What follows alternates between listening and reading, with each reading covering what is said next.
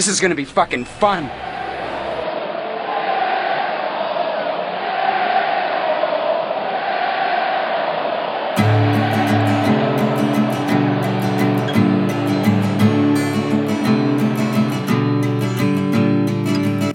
Hey, how's everyone doing out there? Welcome to the Wordhole Media presentation of Major League A-Holes in the Hole. I'm Pooch.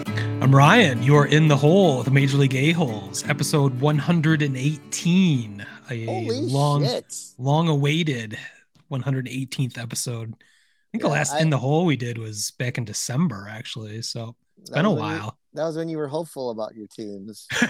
Yes. It was a cheerful December time when anything was possible, and little has come to fruition, as we will get to. Actually, a lot has, but I've got mixed emotions about a lot of it. So we've got the World Baseball Classic going on right now. Actually, it's Puerto Rico 0, Dominican Republic 0 in the pivotal matchup. I think this is for Puerto Rico goes home, right? I think they lose. That I don't know. I thought whoever loses goes home, but maybe that's it. Yeah, I could be wrong, but yeah, that's going to be fun to talk about. Everything that's gone on in the World Baseball Classic. Something to do in mid-March as opposed to fake baseball games, as spring training is. This has proved to be very exciting. It's the first one, I think, since 2017, because they canceled it in 2020. Yeah. So I kind of forgot about how cool the World Baseball Classic was, but we'll get into that. I'm actually going to tack on a World Baseball aesthetics into that, much to your chagrin. Sure, everyone's excited out there. We'll be talking about the uniforms and logos and all that shit because I want to, and it's my fucking podcast. Beyond that, we have our off-season grades for my Cubs, your Giants, my Tigers. You already did yours for your White Sox on Sox Type Thing episode. I think it was episode 18 that just came out 18 a week or two ago. So check that out. I also put it on the In the Hole feed. So if you're subscribed, you have gotten that as well. And if I remember to do this, and if we have time at the end, we've got a brand new special segment that we might do yearly. Name my fantasy baseball team name. I'll explain that later, but it's an audience participation project for everyone. So I guess we might as well go ahead and jump into the news. Now here's the news. It's the news. The big news. Oh, fuck, Scotty, that is good news. That is great news, man. Let's bring it all home as Major League Baseball presents This Week in Baseball. World Baseball Classic. Have you been watching? I have, on and off. I'm excited tonight. USA on at 10 your time, 9 our time here. That's kind of a problem here. I mean, Eastern time zone, 10 o'clock. I mean, I'm an old man. 10 o'clock start time is pretty late. 9 o'clock. I miss the central time zone. I probably bring this up every couple of episodes, but yeah, I think it's the perfect time zone. 9 o'clock is a great time to start a baseball game, if you ask me. Well, I don't know if that's so great either, but I'll take it over 10 o'clock. Yeah, absolutely. Yeah, I mean, I'm excited to watch that game. The USA, as you would hope they would do, seems to, after that first game, be performing well in the World Baseball Classic. I mean, it was iffy for a while. It is America's pastime, so I mean, they should win it, but we'll see. They've only won one of these, I think. I know. Japan has won. I forget who's all won these, but I think we won the last one. We probably won in 2017 to set things right in the world as the world fell apart. But yeah, I think it's also proof there how much of a melting pot baseball is, and how much great talent from around the world plays in the U.S. every year on these Major League Baseball teams. So I had no idea Israel had a national team, or Great Britain, Chinese Taipei. I guess I should have assumed, because don't they always win the Little League World Series? Yeah, I think so. Yeah, South Korea. It's definitely an interesting mix across the planet. That's one thing that I kind of had a gripe about, like the way this started. Like the first couple of games were, I think, in Tokyo or Taiwan or someplace in East Asia, but it started like 4 a.m. I didn't even know. I didn't even know it was happening. Like, oh, I thought we were kicking this thing off with a bang, but it was kind of obscure timing wise. But that's my own, I guess, ethnocentrism, time zone centrism. Worried about. But part of that thing is odd to me because I noticed a couple of your prominent White Sox are, of course, for Team Cuba. They're playing in East Asia at 4 a.m, and they really got off to a slow start. It seemed like jet lag might be an issue. It just seems like a strange place for Cuba to be starting the World Baseball Classic. Yeah, I'm not sure how they figured out those draws, but yeah, and then they seem to have it together now. I think part of their problem is they have a senior citizen on their team in Cespedes, like just taking up a spot, producing nothing. Like, what the fuck? I saw that. I was like, you got to be kidding me. What the hell is he doing in this thing? But I guess it's really an exhibition in a way, right? Yeah, it's fun. It's for the kids. Yeah. It's for the old kids. People, apparently. I'm telling you, it's nice. To your point, I think you said it best. It's nice to see baseball where someone's not going to just go out and work on fastballs or change ups for 3 innings. They're going to try to get people out. They're trying to get people out. They're not trying to work out kinks. Yeah, there are mysterious agendas that you might have no inkling of that could be drastically affecting statistical lines, as is the case in spring training games. Yes. That's why we read very little into spring training itself. Certainly the stats. There might be a little bit to glean here and there, but that's why this episode is not about spring training. It's about everything else. So, well, the big thing in my mind and in many people's, I've noticed on social media, is certainly the aesthetics of the World Baseball Classic. I'm going to call this segment the World Baseball Aesthetics. Hey, Kramer, what do you think of this shirt? It's too busy. You know what you two look like? What? Dorks. They look like a couple of dorks. I think it's the stupidest shirt I've ever seen, to be perfectly honest with you. You look like a fool. Can I say one thing to you? And I say this with an unblemished record of staunch heterosexuality. Absolutely. It's fabulous.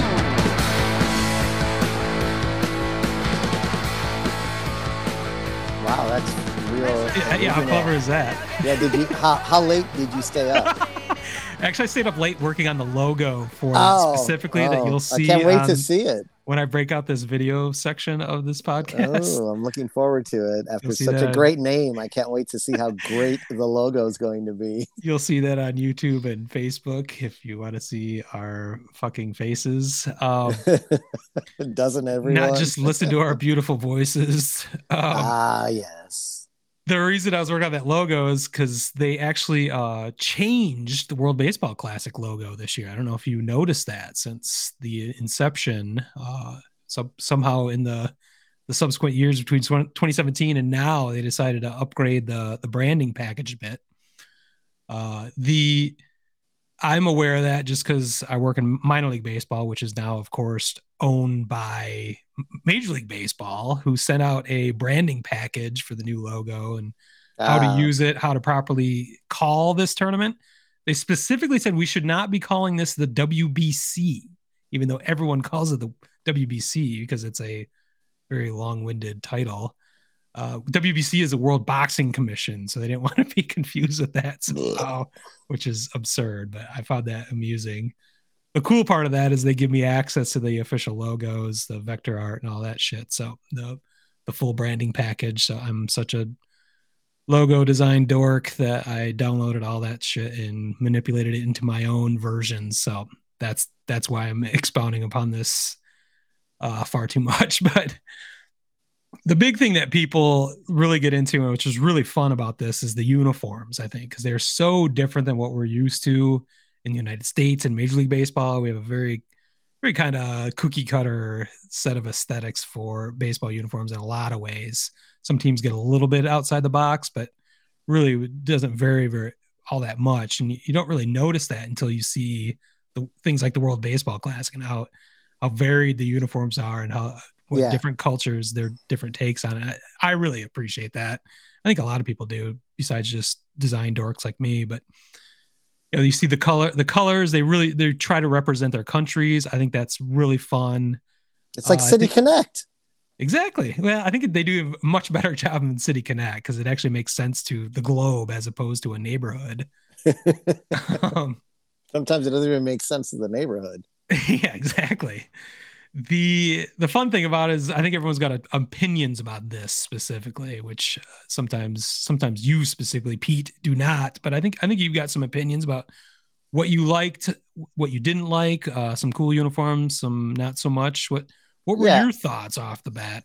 Well, I'll give you a few thoughts, general thoughts first. I like that there's not a ton of mimicking Major League Baseball uniforms, which I appreciate. Yeah, because they can do anything they want. Like these national teams have there's an affiliation with Major League Baseball, which I don't fully understand, but they're their own national committees. They can do whatever the fuck they want, which is that leads to diversity and is awesome. I would say the only jerseys that have somewhat is like Canada looks a little bit like the Blue Jays jerseys with the lettering. Yeah, that's a good call. And so does Israel. Israel kind of mimics the same thing. That's definitely Blue Jays. The one that really stuck out to me was Columbia reminds me of the Boston Red Sox City Connect jerseys. Yeah, the same colors, same font across the chest. Yeah, I was kind of shocked by that. I'm not sure what kind of cultural reference that is, that typeface, but yeah, it's certainly their flag colors. I recognize that, but yeah, that was interesting. I gotta say, to me, like if I'm gonna rank the jerseys, and I know there's 20, but I'm gonna say, yeah, please don't rank. I'm not even gonna do that. Wow. But I'm gonna tell you, for me, the biggest loser is Great Britain. Yeah, it's like a mom did it for the fucking team. Yeah. Ding, and ding, sent ding, them out ding. to the fucking field. Like Great Britain, like it's like they had press-on letters, right? And like they didn't even line them up correctly. The letting's not even good. Yeah, you picked up on that. Wow, that's a design term right there. The letting, the kerning is off, the tracking is fucked. Oh my god! It's even an example. There was an example where, like, the pitcher the other night, the T in great fell off his fucking jersey at the end at some point. So yeah, the kerning is bizarre, like how they do it. There's the way they line it up is like the GR, eat, breathe, tain. Yeah, like, right. So I'm glad you picked up on eat, breathe, tain. I learned a little bit about Great Britain's national team, actually, and there's kind of an explanation for that. Their entire budget for an entire year is essentially $50,000, which so they are trying to cut corners any way they can because they have zero funding. So I think they literally go to, like, they buy the most generic jersey they can find and go to some like athletic shop and just have them put on letters and numbers. I mean, that would make sense with a budget like that. Well, that brings up a larger point. Like how this is, I guess I need to do more research on how this is funded, how this comes about, who puts this on, who spends the money, who gets the money from the TV contracts. Cause it's been all over Fox Sports 1. I believe the championship. 2. Yeah, definitely 2. Rarely see that, but I think as we get deeper into this, it's going to be on regular Fox and I would guess the championship round would be, but maybe not. But regardless, yeah, it's got to be a substantial TV contract. Who's pocketing that money and not giving it to the teams that are participating? If somebody like Great Britain can't even put their fucking name across their chest properly, so I'm kind of questioning that. Like how MLB owners? Yeah. There's got to be a little more in the budget to help these teams out. I mean, they're spending their money on travel essentially, and then they can't even address something as simple as the uniforms. So I kind of feel bad. That's an embarrassing look for the World Baseball Classic. It's not Great Britain's fault. It's cool that Great Britain's even participating. So I think we should give them a little more. Have them like have a little more national pride and give them a little bit of cash or something. Somebody's making money off of this someplace, and it seems like it should be spread around a a little better than it is. Yeah, and you can tell like some of these teams, like their jerseys are Adidas and stuff like that. Great Britain doesn't even have a. I think that might be the whole issue. Like everyone else's jerseys are paid for by some shoe manufacturer. Where Great Britain, I don't remember. I've been to Britain a couple times. I don't remember ever seeing baseball being played or mentioned or shown in any way. So, although the Cubs will be there this summer, so they're maybe trying to ramp that coverage up. But those games on at 4:00 in the morning. Oh no, those will be on. I think they're early afternoon. Yeah, early afternoon. Yeah, it's about 5 hours behind. That's how it works out for soccer games. I'm watching the Premier League. So we can definitely agree that Great Britain's were the worst through probably no fault of their own. But what was your favorite on the other end of the spectrum? Kind of like Puerto Rico.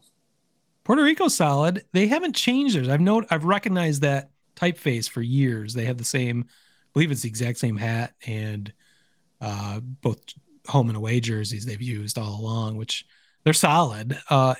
It's just strange. One thing you realize, I mean, certainly most of these teams, every country in the world seems to have red, white, and blue, at least in the Caribbean, North America. Right. There's a lot of red and white and blue everywhere. So it's a little bit homogenous, but it's good to see how they find a new way to do that. The US, they're okay. Yeah, I don't like them really. The U and the A are kind of typical, and the S is kind of spelled out with a kind of defined by like a waving flag almost. Yeah, I hate the hats. Yeah, the hats are not good. I wish the hats were good. I would probably buy one, but they're pretty bad with a US and a star behind it of some sort. But what's your favorite? Well, I like Venezuela's. I like watching Venezuela a lot. They're a fun team. Of course, Cabrera's on the team. Of course, he's limited to 1 at bat per game by the Tigers, which is funny. I actually saw Brett Taylor from Bleacher Nation poking his nose in Tigers business and making fun of the Tigers and kind of Miggy himself. He's like, well, he was citing his his weighted runs created plus over the last couple of years. Like, do they really need to be protecting Miguel in this case? So of course I was offended by his comments. I've hardly ever seen Bleacher Nation make any comments about the Tigers, let alone disparaging comments about my Tigers and the Hall of Famer, maybe the greatest right-handed hitter of our time, Miguel Cabrera. So I asked him, perhaps the Tigers might be wanting to do everything they can do to guarantee Miguel will be appearing at least 81 times at home for his farewell tour, since they are paying him $32 million this season alone. Woot, woot. And he chimed back, oh, of course, I'm sure that's what animates it. Like, so you're just making jokes about it. Like, but I like Brett. I think he was just trying to be a little smarmy, and I was calling him on it. So that's my internet feud for the day. But I'm going to go with Mexico as my favorite uniform of the World Baseball Classic. And it's not just one uniform, it's 2 of their uniforms, which are tremendous. Their standard uniform is the red jersey with the really cool stylized typeface spelling out Mexico across the front, which I happen to know a little bit about because I'm such a typography design dork, of course. That font, or a version of that font, was originally designed for the 1968 Olympics in Mexico City. And I've always thought, and you'll recognize in that, it looks like Mexico to me. I don't know why. It doesn't look like an Aztec font, or doesn't look, I think it has to do with that Olympics somehow. That's just kind of been ingrained in everyone's memory as that is the typeface of Mexico. It's super cool. And they've embellished upon that a bit. That is the M on their hats, the bright red, green, and white. It's a color combination you rarely see in American sports because it's just immediately has Christmas connotations, but it doesn't look like a Christmas uniform to me at all. It looks like Mexico. It's tremendous. The only thing that supersedes that is their alternate jersey, which is the same typeface, same logo treatments, but it's in baby blue and pink, which is a color combination I would never associate with Mexico or baseball or anything. it is awesome. That's probably why it's awesome, is because it's so outside of what you're used to. But I think Mexico hit it out of the park on this one, so to speak. So I'm going to give them my aesthetics, my World Baseball Aesthetics Award for best uniforms by far. Well, so congratulations, yes. Mexico. I'm sure you've been waiting for this prestigious award. Yes, for sure. As most people are, whatever we talk about on this podcast. Yeah, really. Well, yeah, we gotta plow through this episode because I do want to watch the end of this this Puerto Rico Dominican game. Puerto Rico's up 1-0. Christian Vasquez went yard. Wow. And we've got the US after this. So looking forward to that. It's been a fun time. We've got it's really just now ramping up because we're going to get out of the group stage after tonight, I think, or maybe tomorrow that wraps up. And then we're into the quarterfinals and single elimination semifinals and finals this weekend. Do you have any idea why the two groups that started first actually ended up playing like more games than like the group that the US is in? And I can't remember the other group. I don't understand it. I can't fully understand it. I haven't dug too deep into it, so I don't want to speak out of turn. I'm not sure. There's got to be a logic behind it, but it doesn't seem quite right. You know, there's one group. Do they all have 5 teams in there? I thought there are 4. Some groups have 4 and some have 5. That might be part of it. Maybe that's it. But yeah, that must be it. There's one group where all the teams have 2 wins apiece. So I don't know how they determine there's like a ratio of runs scored to innings played or something. There's bizarre tiebreakers they had to figure out for several things, but I'm not going to let the minutia get in the way of a good time. So however they have to work it out to get these teams into the quarterfinals, I'm all for it. No, they all do have 5. Okay, they do. Whatever, but and I guess I misspoke. They all have played the same amount of games. I guess just those pools that started later are on a more compressed time frame. So. Okay. Yeah, I don't know. Maybe weird. They have to get the Asia tournament part of the tournament done earlier so they can travel back in time. Yeah, that could be it. To be rested and to be ready for the quarterfinals. That's the only thing I can think of off the top of my head, but. It's been a confusing, it only happens every 3 years and it hasn't happened in 6 years because of COVID. So we'll get more familiar and used to it as it continues to grow. Hopefully, I like it. I'm all for it. Well, all right. I think we should move on to Major League Baseball and my Chicago Cubs. I'll tell you one fucking thing. I hope we get fucking hotter than shit just to stuff it up them 3,000 fucking people that show up every fucking day. With stings. And another thing I'm gonna say, I've won over 1,800 games as a manager, and I'm not a damn dummy. 85% of the fucking world's working. The other 15 come out here. I don't know what the big deal about Cracker Jack is. Cubs.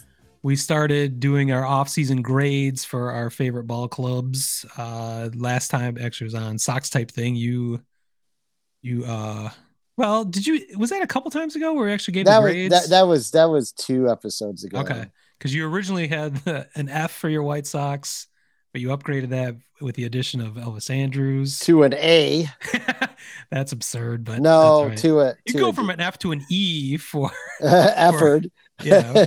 No, I what did I say? I think C- now or D+, something like that. But. Well, that's interesting because I gave my Chicago Cubs a C- actually. And I actually wrote a blog piece about this. We haven't blogged in a long time after we started this podcast back in 2019. This used to be a blog, believe it or not, for close to 10 years where we wrote ridiculous shit. But I got into that a little bit again, dabbled in some writing, just kind of collect my thoughts. Because there's a lot going on with the Cubs this offseason. The $300 million spent by Jed Hoyer and Tom Ricketts on the most number of free agents added of any Major League Ball club. But I was reminded of a phrase I first heard from one Dan McNeil on the old afternoon saloon on ESPN Chicago 1000. the good old days. I do Yes. miss that. I do miss that. Dan McNeil. He's subsequently been canceled essentially for some ridiculous sexist comments he made on social media. I think he has a podcast now, but I also think he's kind of a caustic personality. I'm not sure he gets along with a lot of people, so it just sort of worked out where he can't fit in any of the radio stations in Chicago, but he's got his podcast still going. But I do remember him once saying, and these words have always stuck with me, do not confuse activity with accomplishment. And that kind of came to mind when I was thinking about the Cubs offseason. And when he says that also brings up an example that you and I actually experienced. And I want to see if I can see if you remember any of this, but which might not, neither of us might remember this properly, because this is a bachelor party in New Orleans for our buddy Jason back in 2006. You're talking about the amount of hot dogs consumed by you? Well, it has to do with hot dogs, because what was the hot dog cart du jour there? They were all over the place. Was it Demon Dogs or Devil Dogs or something like that? It's Devil Dogs. Devil right? Dogs. Okay, yeah. I knew it was one of because Demon Dogs was a place right off. That's the place down here, right by DePaul. Yeah. Yeah. So yeah, it's Devil Dogs, which was they're red carts all over the place. Fantastic hot dogs. But we think. Well, yeah, that we usually hit those up about 2 or 3 in the morning while we were probably halfway through our evening at that point. But I remember one night we walked up to a Devil Dog cart and there was no one manning it. But and apparently I'm assuming he was a homeless person. I don't remember the details correctly, so I'm hoping you remember as much of this or more than I do. But I love this story. I believe a homeless person like jumped in behind the Devil Dog cart and started pretending like he was actually going to make us some hot dogs. Maybe he was trying to trick us into like actually paying him for a hot dog, as he kind of did a dance and was like moving his arms around, kind of pretending. He's like, what? All right, you want some onions? You want some onions? Yeah. Pretending he could actually access the ingredients and the actual hot dogs, because it was all locked down. There was just nobody running it. But he was acting like he was actually going to serve us a hot dog. And he did not. I feel like that was a perfect example of confusing activity. He was trying to confuse us with his activity versus accomplishment. Well played. I like where you're going with this, because you and I are on the same page on this. So that's exactly why I brought this story up, and I didn't bring it up during our prep for this podcast, because I wanted to see if I could jog your memory and get a chuckle out of you. But yeah, it's a great story. There's many other stories to that trip that will not be told on this podcast. Never. Well, maybe we'll start another podcast about other drinking stories, but Tales from the Bottom. That homeless person who was trying to attempt to confuse us with his activity into thinking it was accomplishing something seems like exactly what Jed Hoyer has been doing this entire offseason for the Chicago Cubs. Like I said, he spent $300 million of Tom Ricketts money on the most free agents of any major league team this offseason. But what has he really accomplished? Yeah, I'll go down the list. I go into great detail in the blog post, and I'll remember as much as I can for this podcast. I don't want to get too deep into the minutia, but of course, the headlines were Dansby Swanson, which is a fine player, 7-year, $177 million contract. He had a 5.7 WAR last year. Defensive stalwart. That's going to be a theme. That is definitely a theme for the Cubs this year. Run prevention. You're going to hear that all over the place, as they're seriously making a priority of defense and essentially run prevention over offense. And I'll get over run scoring. Yeah. Well, if you can prevent any runs to being scored, all you need is one. So maybe that's what their goal is. There's some merit to that to some degree. So see if that plays out. But the issue I have with Dansby Swanson is, it feels like the Cubs got 4th place in the shortstop sweepstakes that we have talked about for years. This is the 2nd year in a row where the shortstop free agent class was tremendous. And I feel like the Cubs had a shot last year and got nobody, and went into it this year and ended up with the 4th place.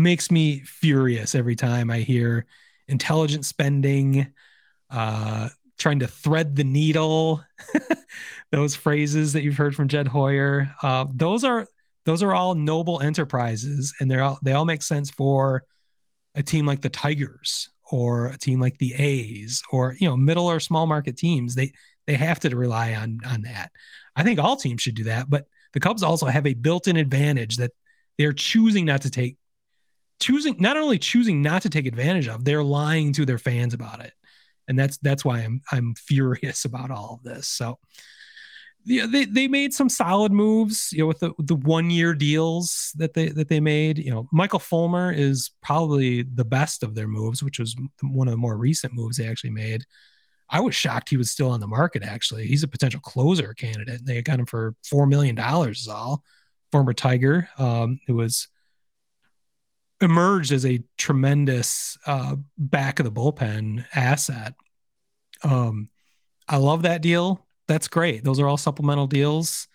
Trey Turner would have been great. Trey Mancini, Trey Boom Boom Mancini, who's a favorite of mine, cancer survivor, which is tremendous. He's returned fully healthy. He actually was on the world champion Houston Astros, helped them contribute to that championship. Love that signing. The problem is they signed Eric Hosmer before that, which makes almost no sense to me. He ended up with decent numbers by the end. I think he had a 1.2 WAR at the end of the season, but Eric Hosmer he's done. I mean, maybe his defense is still there, but he's not an offensive threat. Nope. Yet the Cubs are selling the public on, what kind of moves they're making in the offseason, including Eric Hosmer. I mentioned Drew Smiley. I love the guy. He's a number 4 pitcher. That's great. They signed a number 4 for some pitching depth.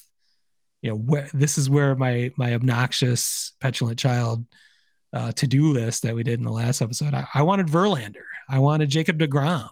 Why can't they sign all these? And if those guys get hurt or they become too old too fast, buy somebody else next year. Figure it out. They have the resources, and they're trying to tell us they don't. Play.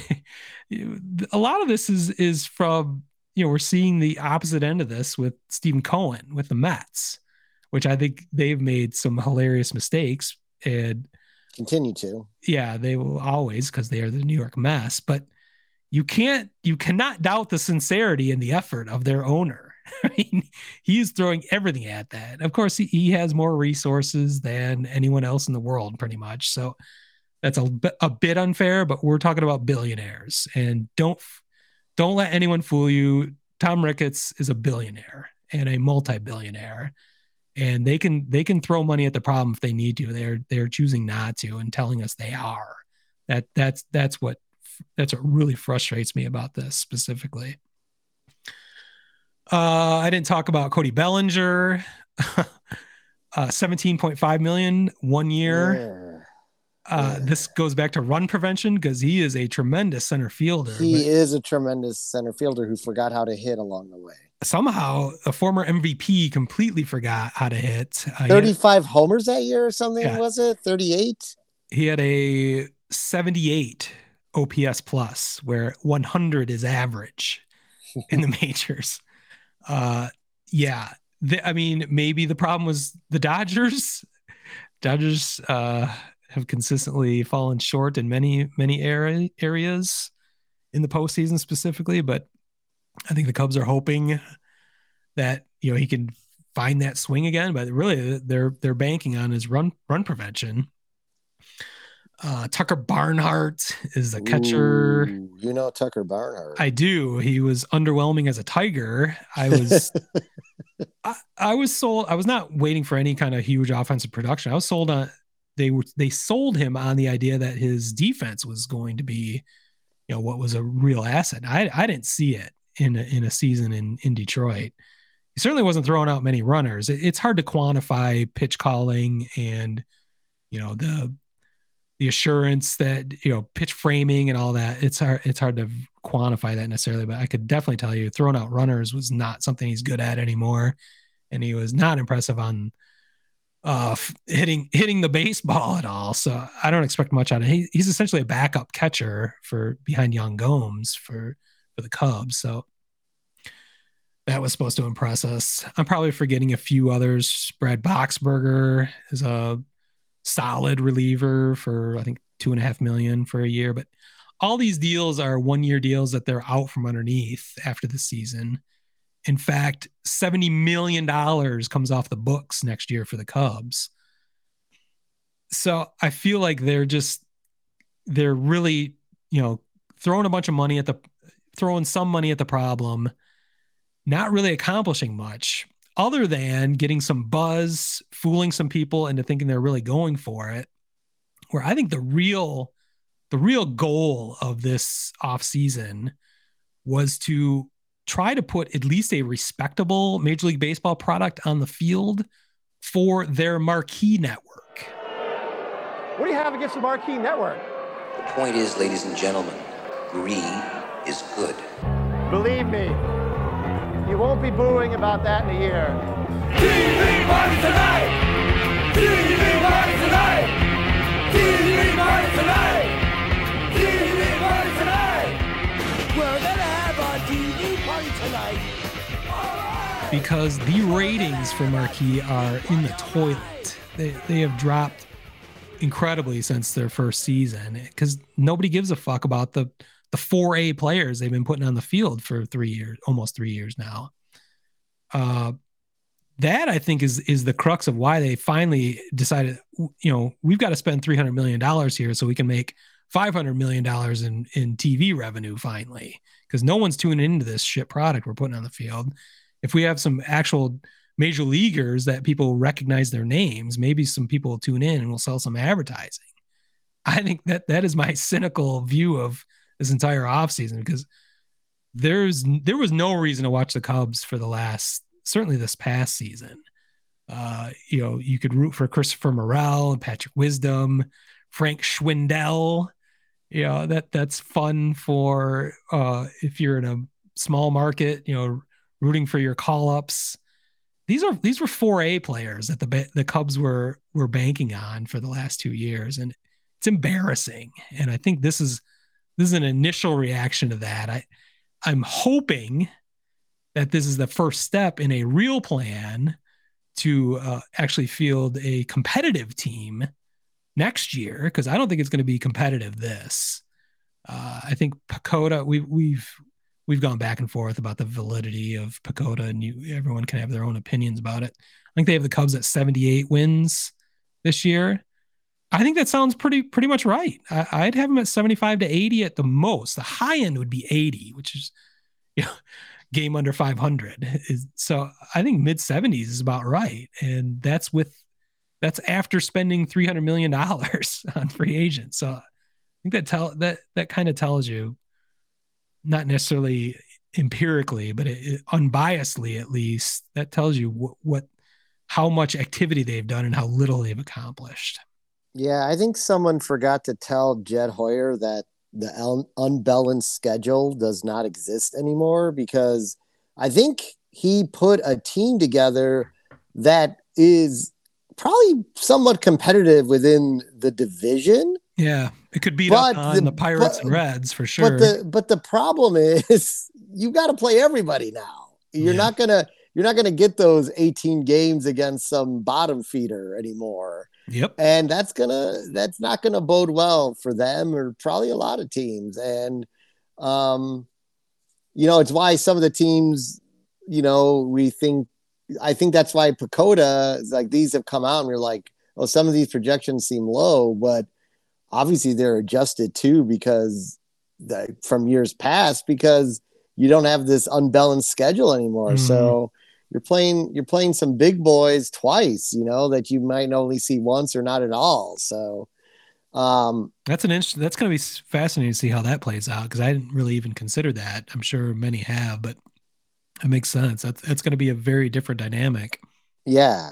There's not going to be that, especially for our central divisions that you and I are focused on, because we're typically the weakest division. Exactly. So, and, if my Tigers or my Cubs or your White Sox have a solid team, they can pretty much bank on beating the fuck out of the lower end of that division. But that's going to be harder to pile up those wins when you're only playing them 12 times instead of 19. I'm also thinking we're looking at the possibility of both central divisions having a team with a not so good record, but being the division winner going into the playoffs, and only having one team coming out of that. But yeah, they could be a lot worse records. Yeah. Well, so we'll see how it all plays out.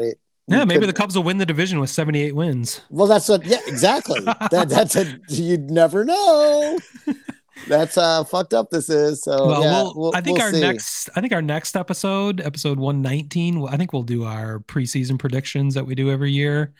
For a good laugh. Yeah, for a good laugh. The best part is that we can I think last year we recapped our predictions. That made a whole episode making fun of ourselves. So yeah, it was pretty funny episode too. There wasn't a lot right. The Nostradamus episode. That's what it is. Yes, Nostradamus. But I will tell you, I gave the Cubs a C, like way back when we were going to do this show, and I'm with you.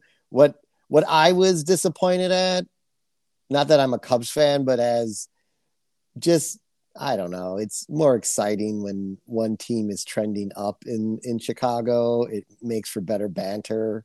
Mm-hmm. Well, the best is when they're both up, but no, right. But the fact of the matter is, we heard that they had the resources to spend. And when you hear that in a major market, that usually means you land 2 or 3 of the top guys. Yeah. They spent for sure. Not one of, as you put it, 4th place shortstop in the pool. And it's then not even the bronze medal. And a bunch of like fillers. Yeah. I mean, really. I think some are solid, but they're not committed to anybody but those two, Tyone and Swanson. So and I hate to say it just sounds, it reminds me of the continued rebuilding years where they did all the 1-year deals so they could trade away for assets at the trade deadline. Yep. That's their plan. They're hoping to catch lightning in a bottle. The most annoying phrase in baseball. And I think it was the White Sox strategy for 80 some years, but sorry, I had to get that jab in there, but but they're hoping at the same time, maybe Bellinger, they'll figure out what was wrong with Bellinger that the Dodgers couldn't figure out. And all of a sudden they have an MVP candidate there and they can compete in a mediocre division. Although I don't understand how the Cardinals are going to keep being good with the rotation they have, but somehow I think they will, but we'll get into that next episode. Real quick before we move up to Cubs. Next Cub has gone to the Cardinals as a catcher. I wasn't going to bring that up. I've moved on. Who's had some disparaging remarks against the Cubs organization. Now, this is a player I always thought. You're speaking of Wilson Contreras. That is correct. Yeah, Wilson Contreras, who I've sort of pegged as a loudmouth, sort of annoying person, player. I never really liked Wilson Contreras. So I just wonder how you feel about Wilson Contreras now that he's sounded off about the Cardinals being such a greater organization than the Chicago Cubs. I could see exactly why he would say that. I could see why he'd be very miffed at the Cubs for not signing him or any of the golden generation of the Chicago Cubs. Why wouldn't he be pissed off? I think the idea that he went to the St. Louis Cardinals, their arch rivals, is putting it right back in the face of the Cubs. I'm not angry with him. I'm not angry with anybody that signs, wherever makes the most sense for them financially, for their family. I have my suspicions that Chicago's a much better place for anyone. So I'm not sure, other than spite, why he signed with the Cardinals. But hey, to each his own. If that's, I mean, we're major league a-holes here, so well, I can't judge anyone against for their spite, I guess. But I'm kind of sick of hearing about him. He's not a Cub anymore. It keeps coming up on different Cubs podcasts or other things on social media and stuff. It's like, move on. He's not on the team anymore, and the Cubs chose not to have him. I think he wants to be here is why he's making spiteful comments. He didn't want to leave, and I don't blame him. So I guess overall, I don't blame him. I don't really care anymore. I wish him the best. I don't have a problem with him personally, the way you do. Apparently, I didn't know this before, that you never liked him, but he's probably going to be a pain in the ass for the Cubs somehow. I did not want the Cubs to re-sign him. I at least to a long-term deal. I'd be happy. I was happy if the Cubs could have gotten him for a year or two. That is certainly not what he was interested in, and I can't blame him, but I also can't blame the Cubs because catchers on the other side of 30 years old typically don't age well. Nope. And even though we have the DH now, signing a long-term deal for a DH doesn't make sense to me. So I understand why the positions of both parties. It's a bit immature on his part to be spiteful in the media. He doesn't need to talk about the Cubs ever again. But he can if he chooses. I'm not going to hold it against him. Maybe it'll turn into some spiciness during the Cubs Cardinals series for the next several years. That's entertaining to me. Great. I don't hold a grudge against him. I kind of just don't want to even talk about it anymore. I do want to back up to Dansby Swanson for a second, and you're going to like this. The other point I failed to make that I did bring up in my blog post, but it feels eerily reminiscent. The number of years, the dollar amount almost. Oh God. His age, his promise, the idea that he came up to the Atlanta Braves. Oh God, I know where this is going. His defensive prowess. This sounds really familiar. This is all we were sold on to get Jason Hayward. I was gonna say, is he good at speeches? Well, that's if you read my blog post, which apparently you didn't. No, I don't read. I'm from the South Side. That's right. That was the analogy. That's how I ended that section of it about Dansby. I'm like, well, maybe he's really good at speeches, team speeches in the locker room during rain delays in Game 7 of the World Series. I just feel if you look at the profile of both those players at this time when they signed these deals, it seems very, very similar to me. And especially that we were banking on the defense a lot, and the potential for the offense was there, and it was about. The Cubs were banking on that was going to explode with Hayward. And we've seen an uptrend in Dansby Swanson's numbers. Again, he had the 5.7 WAR last year. But a lot of that was on defense. And he did have I forgot the number of home runs. It was an impressive number of home runs, but I'm worried. He has one hit in the spring so far. One hit. It's the spring. I know it's the spring, and I'm being hypocritical already, but I'll use it against him when I don't use it for anybody. But you sign a guy for 7 years, $177 million. You hope he has more than one hit all spring, I guess. So I think that he's going to be, he's going to have a microscope on him. And it even sounds like this wasn't his first choice to come. I read that article. Yeah. So I do read a little. He gave the great speech the day he was signed and did his press conference talking about how his grandpa was a Cubs fan and how he always wanted to be here. And that sounds kind of like bullshit to me the more that comes out. So I'm a little nervous about all of this. So that's another layer on top of this to the person they committed the most years and money to. Makes me a little nervous. So. Yeah, I think that comment too about like he was hesitant to come to the Cubs because he wanted to go to some place where he could be winning. So like, yikes. Well, he won fourth prize just like the Cubs did. Right, it's a swap. It's an even swap. Yeah, I mean it's a weird way to start a marriage. So we'll see how that pans out. I could be wrong about all this. Maybe they will catch lightning in a bottle and everything will pan out the way Jed was planning all along. But I think that would be luck more than anything. I had a marriage start out weird. I'm divorced now. So there you go. Sorry about that. No, it was low hanging fruit. I just thought I'd use that. It really didn't start off weird. It's funny. Ended horribly though, but let's move on. Quickly, please. How about the Giants? Speaking of things ending horribly, how about that Carlos Correa signing? Oh, nice segue. Yeah. That was horrendous. Oh my God, I'm in mid-season form already. Next question. The next question, because it was stupid. He hits it high. He hits it deep. It is out of here. Sorry, Papa's feeling pretty delicious right now. Gonna step into the box, go 3 for 4, 8 RBIs. Gahim. Carlos Correa. Forgot about that guy. Yeah, well, wow.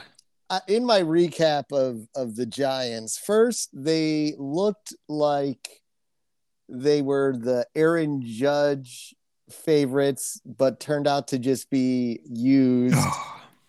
That was sad. Then a story just broke. I don't know if you saw this, like last week, that the drunken sailors, spending like drunken sailor San Diego Padres, had apparently offered Judge over $400 million to come there. Wow. And he didn't take that. I don't think he ever I mean, and I don't blame him. I don't think he ever wanted to leave New York. He's the king of the town there. Why would you want to leave? He was leveraging everybody else. Yeah, to get more out of him.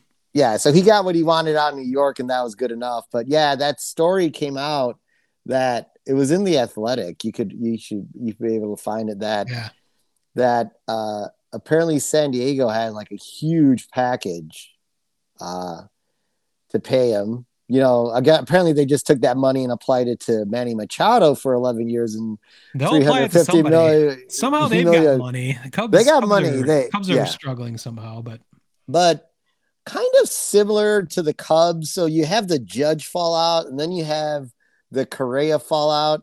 So what the Giants did is they had a lot of activity.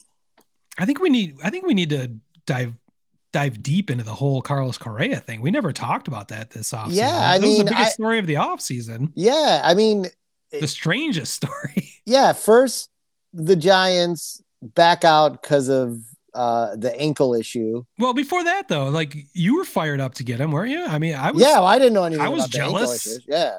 Well, that's the thing. Like there was some talk of the ankle injury, but it wasn't so much that you'd worry about a $300 million deal getting scuttled over it. Of course, I've been obsessed with him for years. I wanted him to be on my Tigers. I still wanted him to be part of the Cubs potentially. Do you feel like you dodged a bullet, or I do? The fact that the Mets then also backed out of the deal. Well, here's a question for you. The Mets used the exact same doctor that the Giants used. That's the part I don't understand. Like, they didn't get a second opinion. They just used the same opinion to come to the same conclusion. So I'm a little baffled by that part of the story. The other side of that is, I don't know if you saw I watched a lot of stuff at that time when it was so bizarre that the Giants deal was falling apart, and that within a week he was going to be signed by the Mets. So I was watching all sorts of YouTube videos on that, and especially New York, Mets media reactions to all that. I saw not only the Boomer Esiason show in New York, who's, of course, he's a football guy, but he's a Mets fan apparently, and they just do sports talk radio in general in New York. They were convinced that night that they had signed Correa, that Correa was the one that got cold feet and backed out of the deal with the Giants, that he didn't want to be there for all those years and for $300 million. And I thought, well, that's just Homer sports talk radio, just so giddy about what just fell in their lap. They're going to make any justification, just defying logic. Like, why would Carlos Correa back out of a deal? Why would he get cold feet when they're paying him for the next more than a decade, over $300 million? Why would he ever back out? Then I saw Dan Patrick, national pundit, former ESPN Sports Center legend, has his own huge radio show. I don't think he's a Mets fan, but maybe he is. Who knows? But he said the same thing. He thought that Carlos Correa was the one that got cold feet, and that's why the deal got scuttled. And of course, more has come to light after that. Many different twists and turns have come with this story. But I just thought that was bizarre that Mets fans or anyone, even national pundits, would think that Carlos Correa is the one that backed out of that deal, not the Giants. And this was at the time. This is before he had another deal scuttled, which I think that speaks to homerism more than anything. But I don't know. Did you even see it? Well, I don't think you and I talked about this at all, but did you see those reactions or think that was strange? No, I didn't see those reactions. Isn't it obvious that the Giants freaked out and backed out? I mean, there's no other way to interpret that. There's no baseball player that would walk away from that money because he didn't get that money. In the end, he does not get that money. And he's in fucking Minnesota where the fucking weather sucks for almost the entire year. So the exact same scenario plays out in New York, and using the same doctor. I don't understand that. They scuttled the second deal. So he ends up back in Minnesota, essentially with double what his previous deal was with Minnesota. He had originally a three-year, $100 million deal. Now he's got he's got a $200 million deal over 6 years. And I don't know what his opt-outs are there, but it's just bizarre that we went through all this just to end up right back where he started essentially last year. So, and I'm, you know what? If he's going to land up anywhere, I'm happy he ended up with the Twins. Well, because he doesn't stay on the fucking field. The guy's played a total of 100 and I was going to talk about this when I thought he was going to be with the Giants, how I have my reservations. You weren't going to be all gung ho. No, I was at first. And then I'm I got to look at this. I got to be fair and balanced. So I'm looking at the fucking stats. When have you ever been fair and balanced? Well, sometimes I am.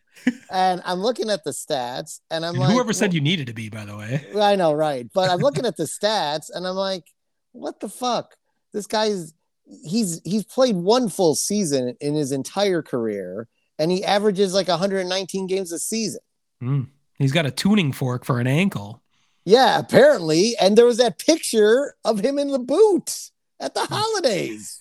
He's wearing a fucking boot after the Giants things happened. This had never come up before. He had a major ankle injury back in 2014, I guess, but in the minors. And it had never really been an issue. But apparently with like 2 weeks to go in this past season, he slid into second base and tweaked his ankle bad enough where he heard something in it. Like there's a metal plate or something is in his ankle, and he felt it for the first time in a long time, or at least the first time he's spoken about it, which was a bizarre time to start speaking about that just before he's trying to sign $300 million deals. But that was just, that whole story is just crazy to me. You know, he signed 31 years worth of deals for like $850 million. Yeah. People were ready to sign him up. He was going to be set for life and beyond. Yeah, he'll still do okay even if he ends his career after the 6-year deal with the Mets. I mean, with the Twins. I'm not crying for Carlos Correa at all. Honestly, but when he lands on 6 years, $200 million, this is where I really wanted the Tigers to be back involved. That's something any club should be able to do. 6 years is not as scary as, you know, the 12 or 13-year deals he had with the Giants and Mets, whatever it was, but 12 and 11. No, I think it was 12 and 13, but he does have some vesting option that can raise it to 270. Okay. That sounds like the exact deal that the Tigers offered him, rumored to be 2 years ago. It's $270 million. So that's ironic. So that's just another kick in the balls to me. But of course, you know, if your prediction comes true, and a lot of people is that he's just not going to be healthy enough to earn that money, then we all win. But somehow I have a feeling he's going to be just fine somehow in Minnesota. And it's going to piss me off for 6 more years. But yeah, I mean, he played 117 games for them last year or something. So yeah, and they didn't win the division. So yeah, I mean, they didn't win the division because their 2 key players, Carlos Correa and Byron Buxton, can't stay on the fucking field. So yeah, Buxton will never be healthy. So happy day here. But anyway, back to the Giants. So we have 2 fallouts basically, right? Two like Giants are gonna boom, and we have 2 fallouts now. Like you said, we'll find out. Did they dodge a bullet? Maybe. Might not find out this year. As we know, the Sox, everyone so many Sox fans thought the Sox made a mistake not signing Carlos Rodon, but it looks like he's up to his old tricks again. Starting the season on the IR. So maybe the Giants and Sox have dodged the Carlos Rodon. What's his issue this time? Oh, he's got the forearm tightness, which usually is that the forearm again? Yeah, like it could be Tommy dangerous. John surgery there. So that's serious danger. I barely recognize him, by the way. I saw him. He had the mustache, which I've never seen because he's with the Yankees now. Of course, you can't be bearded. Yes. Can't be bearded on the White Sox or on the Yankees for some reason. So, and you have to have like short hair, right? Your hair can you can't have the crazy Josh Donaldson hair. He had to shave that all off. Reinsdorf has the same thing. Beards are fine, but you can't have extremely long hair on the White Sox. Beards are fine because Lamar Hoyt had the beard in 1983 with all that cocaine stuck in it. Set me off as pitching a his ass off. 10-year-old. Yeah, just the annoying beard, the cocaine, those fucking uniforms that are actually cool now, but I hated when I was 10 years old. Anyway, so beards will always be cool for Jerry and your White Sox. But that's why I shaved down to a chin beard and don't have the full beard anymore, just as a protest. Oh, okay. I like it.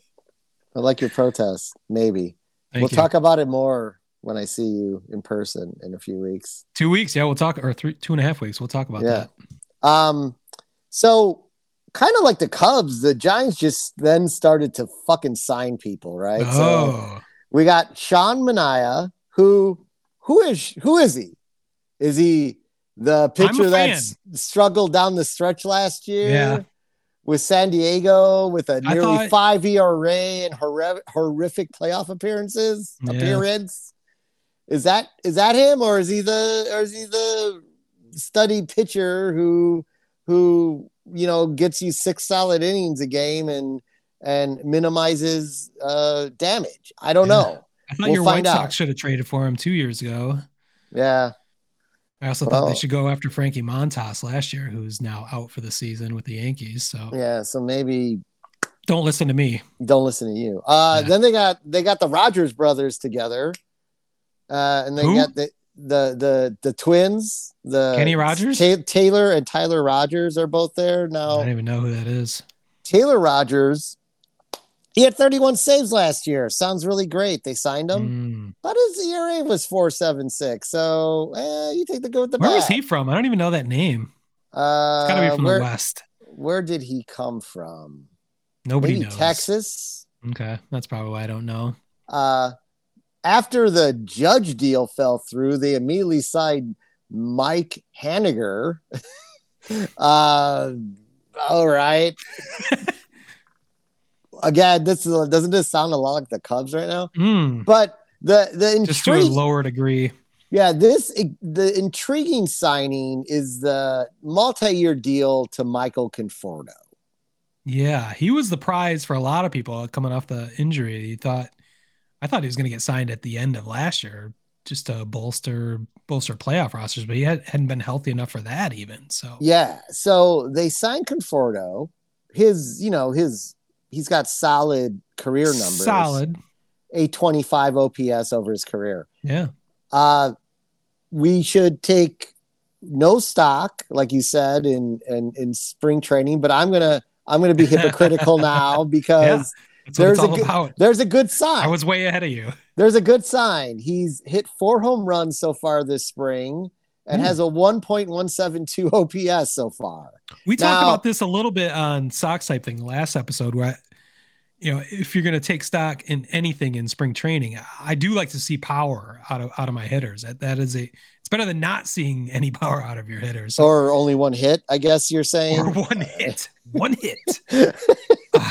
So yeah, I think seeing 4 home runs out of somebody is a positive. I don't think you can bank on that. I mean, we saw Pudge Rodriguez lead the minors, was it 12 years ago? More than that, with like 11 home runs, or he led spring training in home runs that one year and did nothing. Later on. So that was after he was off the roids, I think. But roids. Yeah, roids. That's a great story. So I don't know. Like the Giants too, kind of like the Cubs. I got to give them a C. Okay.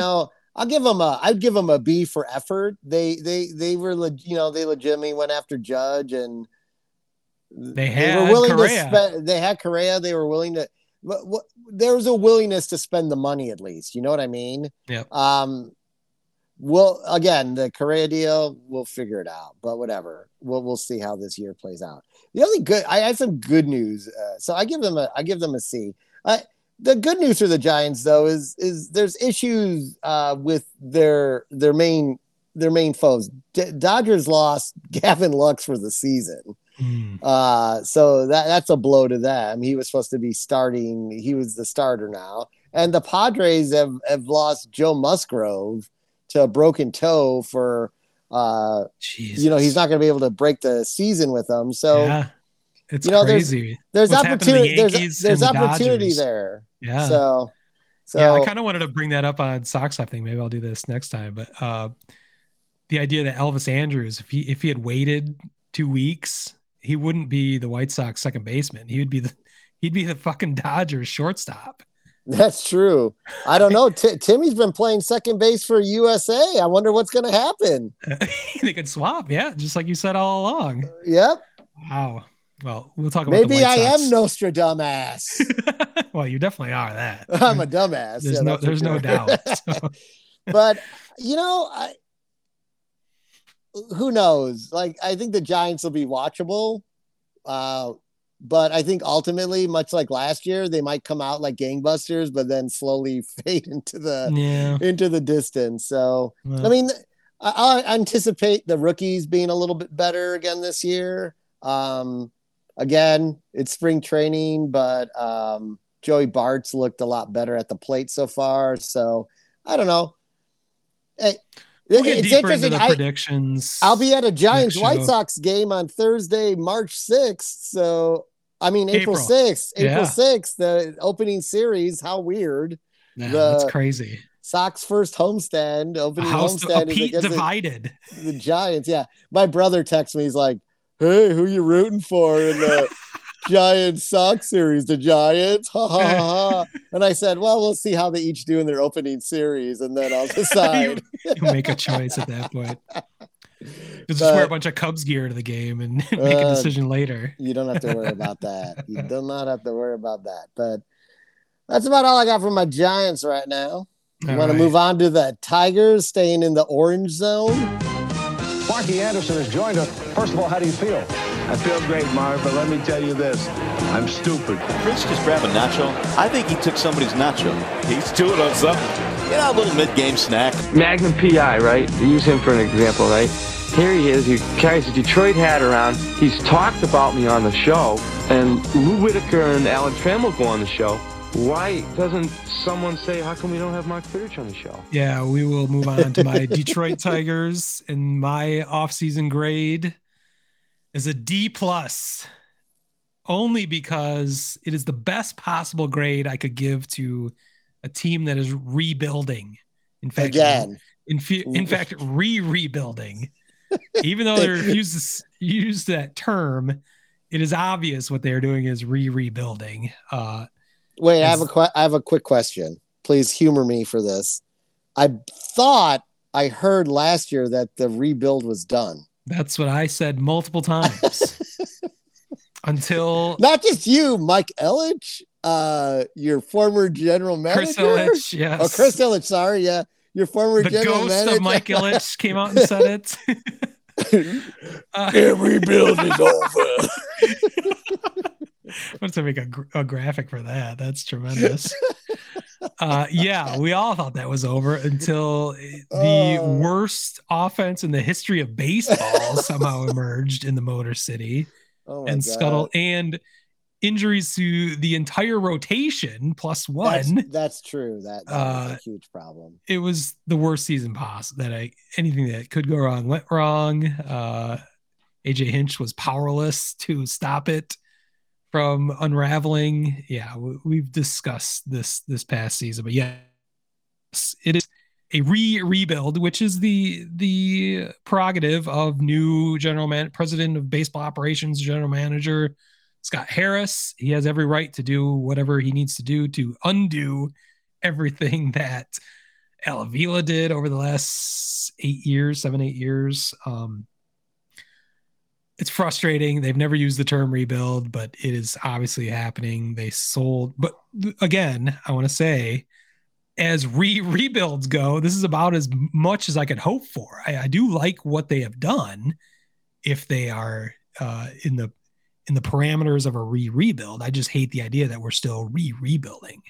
I thought they could still sign a shortstop, a big time shortstop, move Javi Baez over to second base and have the best center infield in baseball. They could have signed again. I wanted Carlos Correa. That may or may not have been a mistake, but 6 years, $200 million, something the Tigers could have done. They could have chosen to sign more starting pitchers off the market. They're choosing not to. And again, that's their prerogative. A new general manager. Prerogative. God, I hated that song as a kid.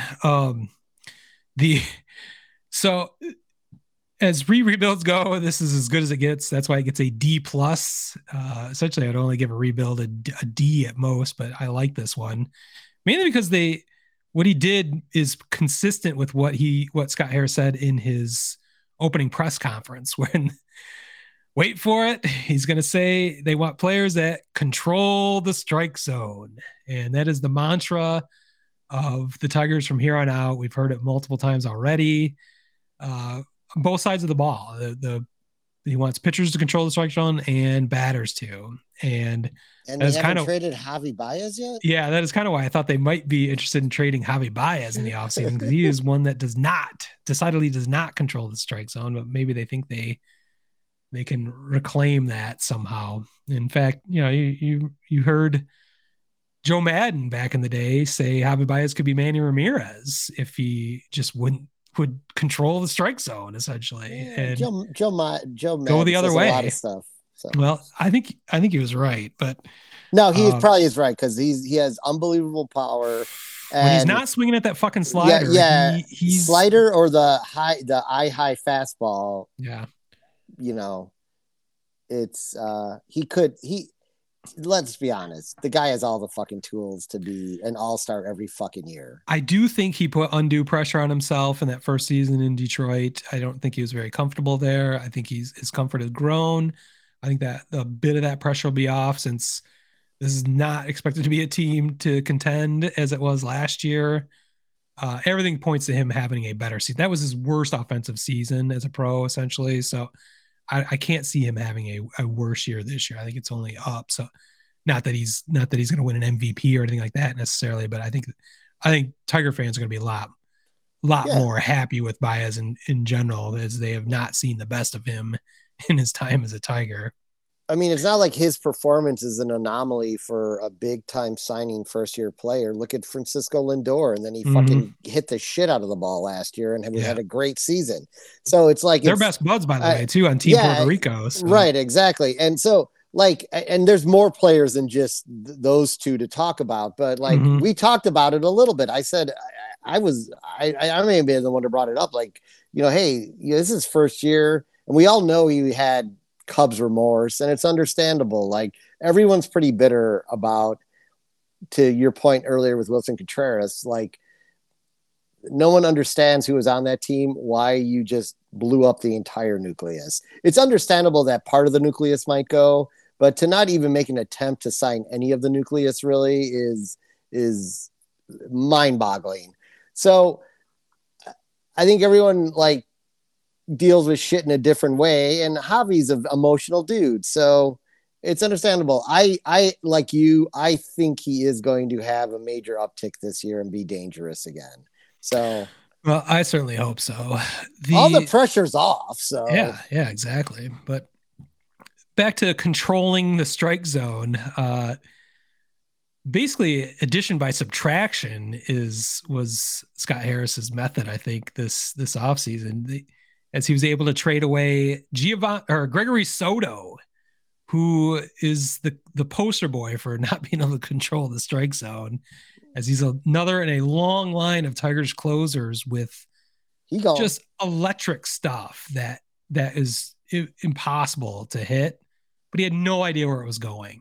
He was a fiery lefty. He would basically walk the first two guys, give up a hit, and then strike out everybody else, but he'd already given up a run or two, although his save record is pretty decent. It was just a eternally frustrating experience watching Tigers closers in the line of Fernando Rodney, Jose Valverde, so many of those over the last 10 plus years, that the stuff is there, but the command is just not. And for Scott Harris to be able to trade Soto to the Phillies, back to Diamond Dave Dombrowski, who is happy to give away young players, as he always is, made a lot of sense. And they might be two major league ready players in Nick Matan and I forgot his first name, Vierling. The idea that they could both make the major league roster this year is pretty impressive. They both played some games for the Phillies at the end of last season. So Tigers got a lot in return, including the Phillies number 21 prospect, a catcher prospect. I forgot his name too, but I'm impressed with the return. But what that's really telling you is when you trade off the back end of your bullpen, you're not thinking you need to need anything to close out games in a year that you're not going to be competing for a division title in. So that's fair. It's kind of a shrewd maneuver by a team that is in a rebuild without saying they're in a rebuild.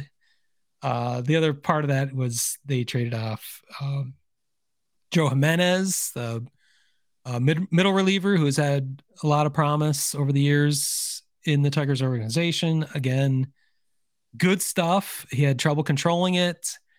The real telltale sign that he was on his way out was this past season where he was only used in low leverage situations where the game was out of hand in one direction or the other.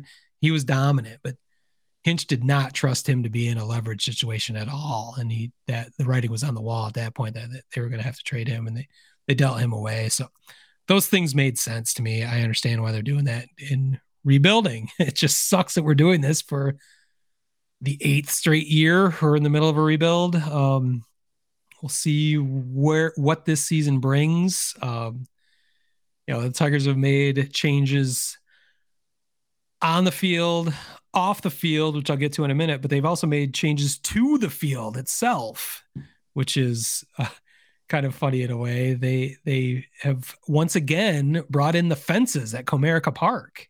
I saw that.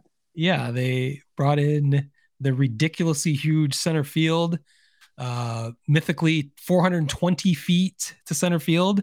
That wasn't even true. It was actually, when they went out to measure it again, it was 422 feet.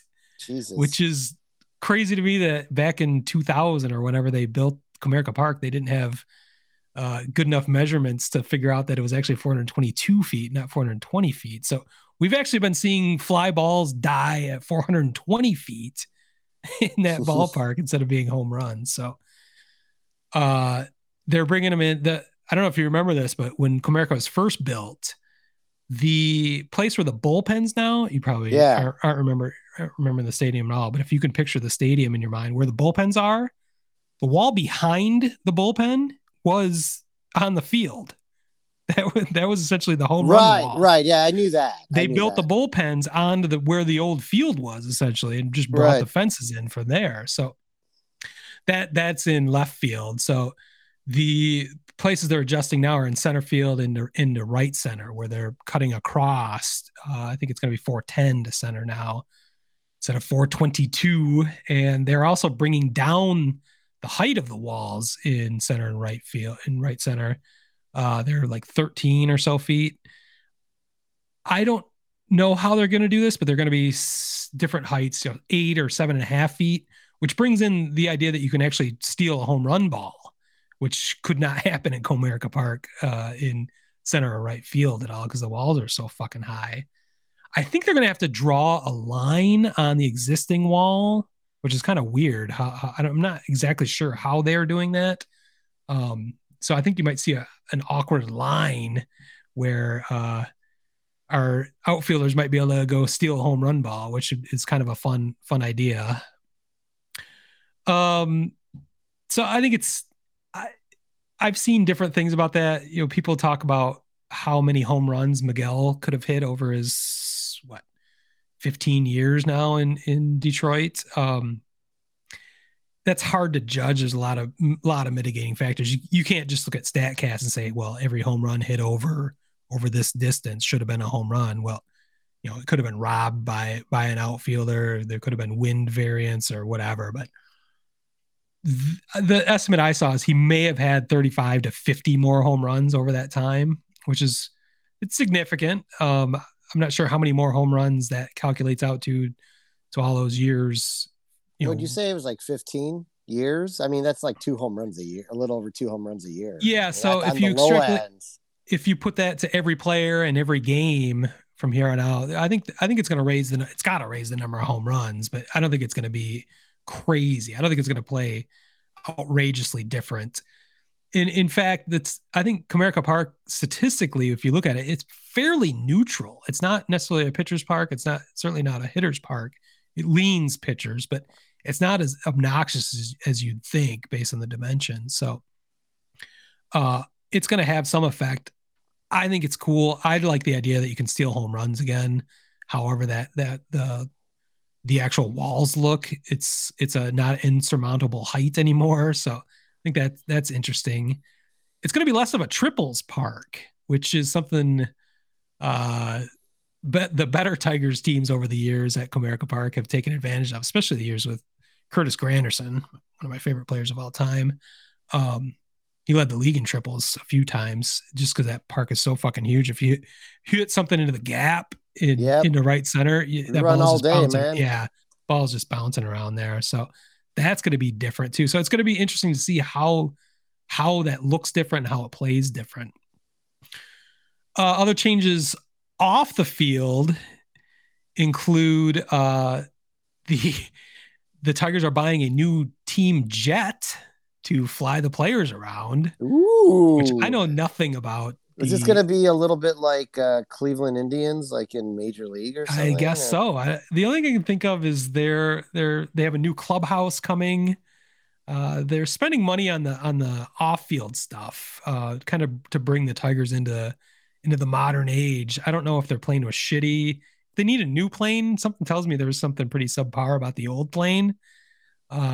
So they're getting that. They're getting a new fancy clubhouse. I doubt it's going to be as extravagant as the Cubs' much advertised new clubhouse. That was amazing looking. I think they're trying to just add the new things that, it's the new vision of a new general manager, new president, Scott Harris, kind of saying, well, this is how other organizations do things. Why aren't the Tigers doing these things? So it's the little things. They call it. There was a book written about the Tampa Rays. It's called The Extra 2%.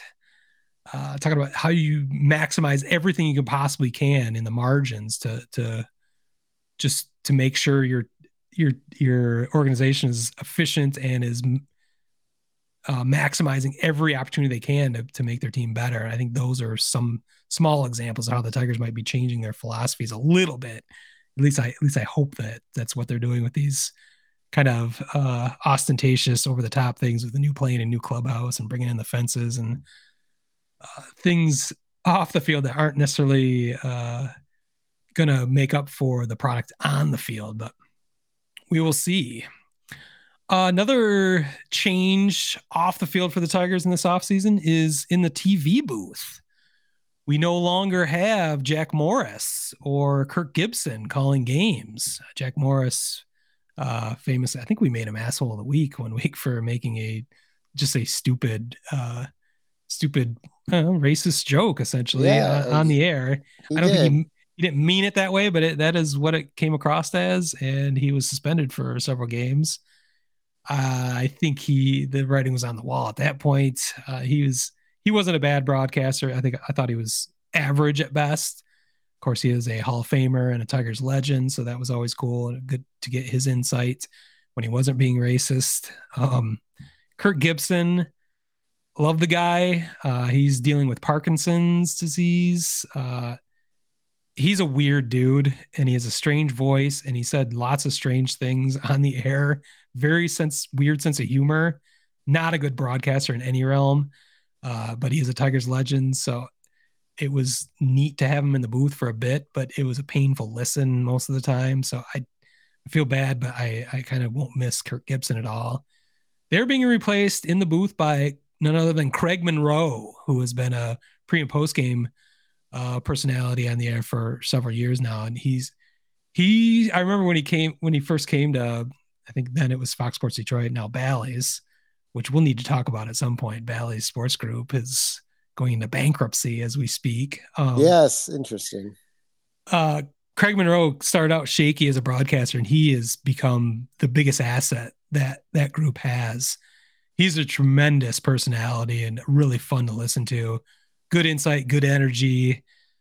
So I'm really looking forward to the broadcast this year for a lot of different reasons. So that, coupled with all the new rules and everything else, even though I don't have a whole lot of faith the Tigers product on the field is going to be great. It's going to be a fun watch. So looking forward to it. But overall, grading Scott Harris on his offseason performance, I'm giving him a D+, Old English D+, I guess. Oh. Yeah, you see what I did there? And that's about as good as I could possibly grade him. Well, I think, unless you have anything else, I'm going to get to our bonus segment for the week. I'm interested to hear this one. Well, I need everyone's help. This is fantasy baseball season. You and I are having our draft in 2.5 weeks. I am coming into Chicago for that to draft at your place. Is everyone participating? I need to talk to you about that. Yeah, I haven't heard a whole lot. We need to make sure everyone's on board for this April Fool's Day draft. This could be like a 3-person draft. It could be a quick draft, but we'll get into that soon. But I need help. I name my fantasy team something different every year. First year we started back in 2004. You and I started our fantasy league with a bunch of dudes we worked with, and I named my team none other than Major League Assholes, which has subsequently become in the second year the name of our league, then the name of our blog, and now the umbrella brand for these podcasts. So Major League A-Holes and Major League Assholes has served us well since 2004, but I changed my team the next year. I think that's when I was the fucking A's for the first time, but I changed my team name every year. So this year I have too many ideas, and I'm not married to any of them, and I need help deciding, or I need your help or the listeners' help and giving me an even better name than anything I've come up with. So this past season, I was an homage to Lance Lynn and your White Sox. I wasn't slapdick motherfucker because ESPN won't let you type such words into their interface. I was slapdick motor finger. That's right. That's a good name. I like that name. You can't prove to me that's not what Lance Lynn was saying on the mound. John Boy, who's the famous lip reader, assumed that he was saying slapdick motherfucker, but he may have been saying slapdick motor finger. Actually, I'm going to give that name to you if you want to take that. That name should not go away completely. I think it'd be perfect for you. But I love the sticky stash. It made sense last year. Your sticky stash in reference to Dylan Cease as he grew the mustache after being. Was he ever reprimanded for the stickiness, or did you and I just realize he was doing it because he reached down his pants on every pitch? Like he was like fucking reaching deep, and they sticky stuff. It's interesting. They've made it a priority again this year, so we'll see how that goes. Well, I don't think he's doing the sticky stuff, and I'm not even sure if he has a mustache anymore. So yeah, it does have a mustache. All right. Well, I think you still need to work on that name, but I'll give the slapdick motor finger to you if you want it. But I don't. For my team, I've come up with 4 options, and then on Twitter we'll do the A-hole poll, and you can either vote or come up with your own names. Most likely making fun of me for even doing this segment, but that's fine too. But they're all make fun of the Cubs essentially, or 3 of the 4 make fun of the Cubs. So I thought you'd enjoy this at least. So number 1, I may have made mention of earlier, Rickettsville Cash Machine, which is what I call the area around Wrigley Field. Thought that had a nice ring to it. I've got some logos already created for that. Marquee Network Outage. That's a new one. I like that one. You could do like with the logo might be the test color pattern, essentially as test color pattern, or like the marquee logo, like sort of half lit or something. I've got that too. I'll show you that. I like that one. I like that more than the first option, the Rickettsville Cash Machine. Okay, keep going. As they may or Marquee Network, who knows, with all these RSNs going off the air potentially this offseason going. Well, isn't their parent company the one of the other companies in trouble? That's confusing. It kind of is, but it's not. And Cubs have their own ownership stake in that, so they might be able to get full ownership. I'm not sure how that's. Okay. Anyway, that's like a whole nother podcast. We'll get into that. That's Marquee Network drama that we can talk about. But yeah, I thought you might like Marquee Network Outage.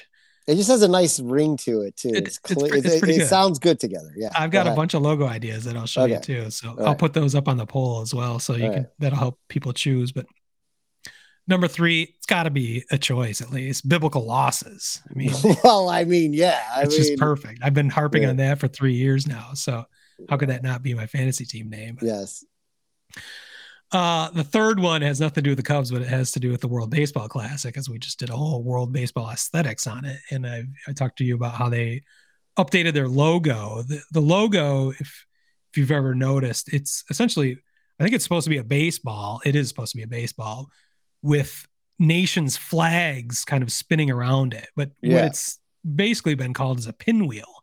So yeah, that's what it looks like. A whirling baseball flags is what it looks like. But I looked at the new logo this year. I thought it kind of looked like a spinning.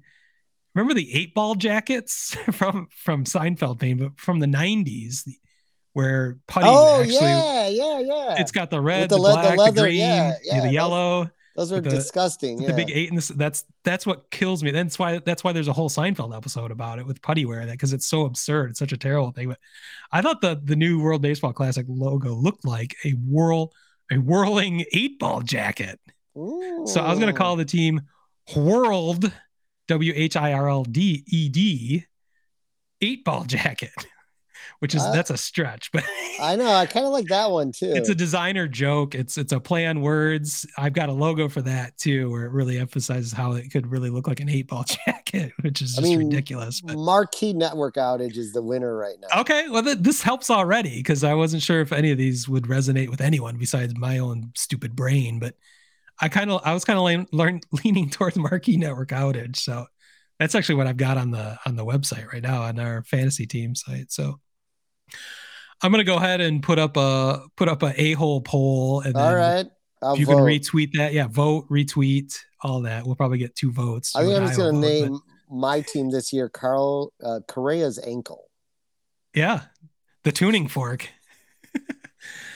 We should do. We can do another poll. What's a name your team? You should give some ideas out there. Throw them up on a poll, and we'll vote. Tony's DUI. LaRussa Palooza would be great, but it's kind of spent. It's over. Yeah. Well, I think we should wrap up this episode 118 of In the Hole, as we need to watch the end of this Puerto Rico Dominican Republic game. Do you have a score? 5-1 last I saw Puerto Rico. Ooh, wow. That would be a major upset. I think Japan and Dominican Republic were the prohibitive favorites going into this. So that'd be a major upset if Dominican doesn't make it into the final round. But we got the U.S. and who's U.S. playing tonight? I missed that. They're playing. That's all I know. They're playing tonight. It'll be a game. I'll be watching that, even though it's going to be past my bedtime, but we'll see. They're playing Colombia. Well, the Columbia. Yeah, wearing the Red Sox City Connect uniforms. Yes. Well, we will be back in a week or two. You and I haven't talked about this, but I think our next episode should be our season preview episode just before the season starts. Season starts on March 30th. I think it's on a Thursday night before we do our fantasy draft. So yeah, that's today's the 15th. So we are just 2 weeks away from the start of baseball in real baseball. So looking forward to it. It's getting real. In the meantime, you can find us on social media at Major League A-Holes and at Sox Type Thing. You can find us on the web at majorleagueaholes.com and soxtypething.com. You can get our merchandise once again at aesthetics.shop. Get one of these. Back to shop. Oh yeah. Pete's wearing the hat directly from the aesthetics shop. I changed it back again. It used to be aesthetics.store. They were trying to charge me like $50 for the domain name this year. So I'm like, fuck you, and switch back to shop is what it originally was. And that was 99 cents for the season. So I fooled GoDaddy somehow into doing that. So check us out at aesthetics.shop, ASSTHETICS. We're on YouTube, Facebook, all that shit. So like, subscribe, rate, review, interact. We're going to put those polls up. So we'd like to hear from you people. Would appreciate it. We got a full, before we get off the air, we got a full slate on Thursday, March 30th. And let's talk about just our teams real quick. The Giants are at the Yankees at 1:05 Eastern. The Brewers are at the Cubs at 2:20 Eastern. That's huge. The White Sox are at the Astros at 7:08 Eastern. What a great way to start Jose this Abreu season. Reunion. Yes, that son of a bitch. No, I'm kidding. Well, he did say some interesting things we should talk about on Sox Type thing. Episode 19. Much like Wilson Contreras, I've already forgotten about him. Okay. Wait a minute. Tigers are playing someplace. Hold on.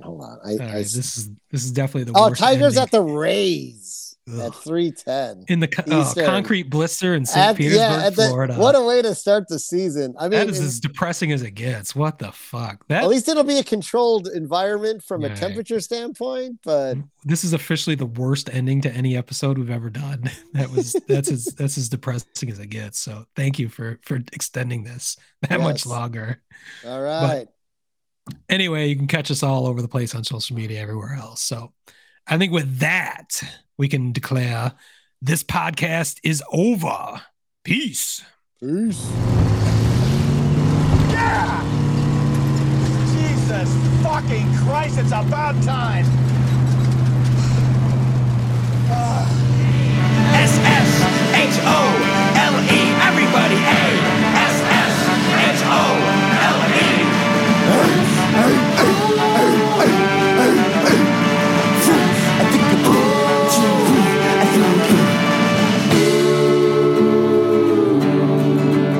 I'm an asshole, and I'm proud of it.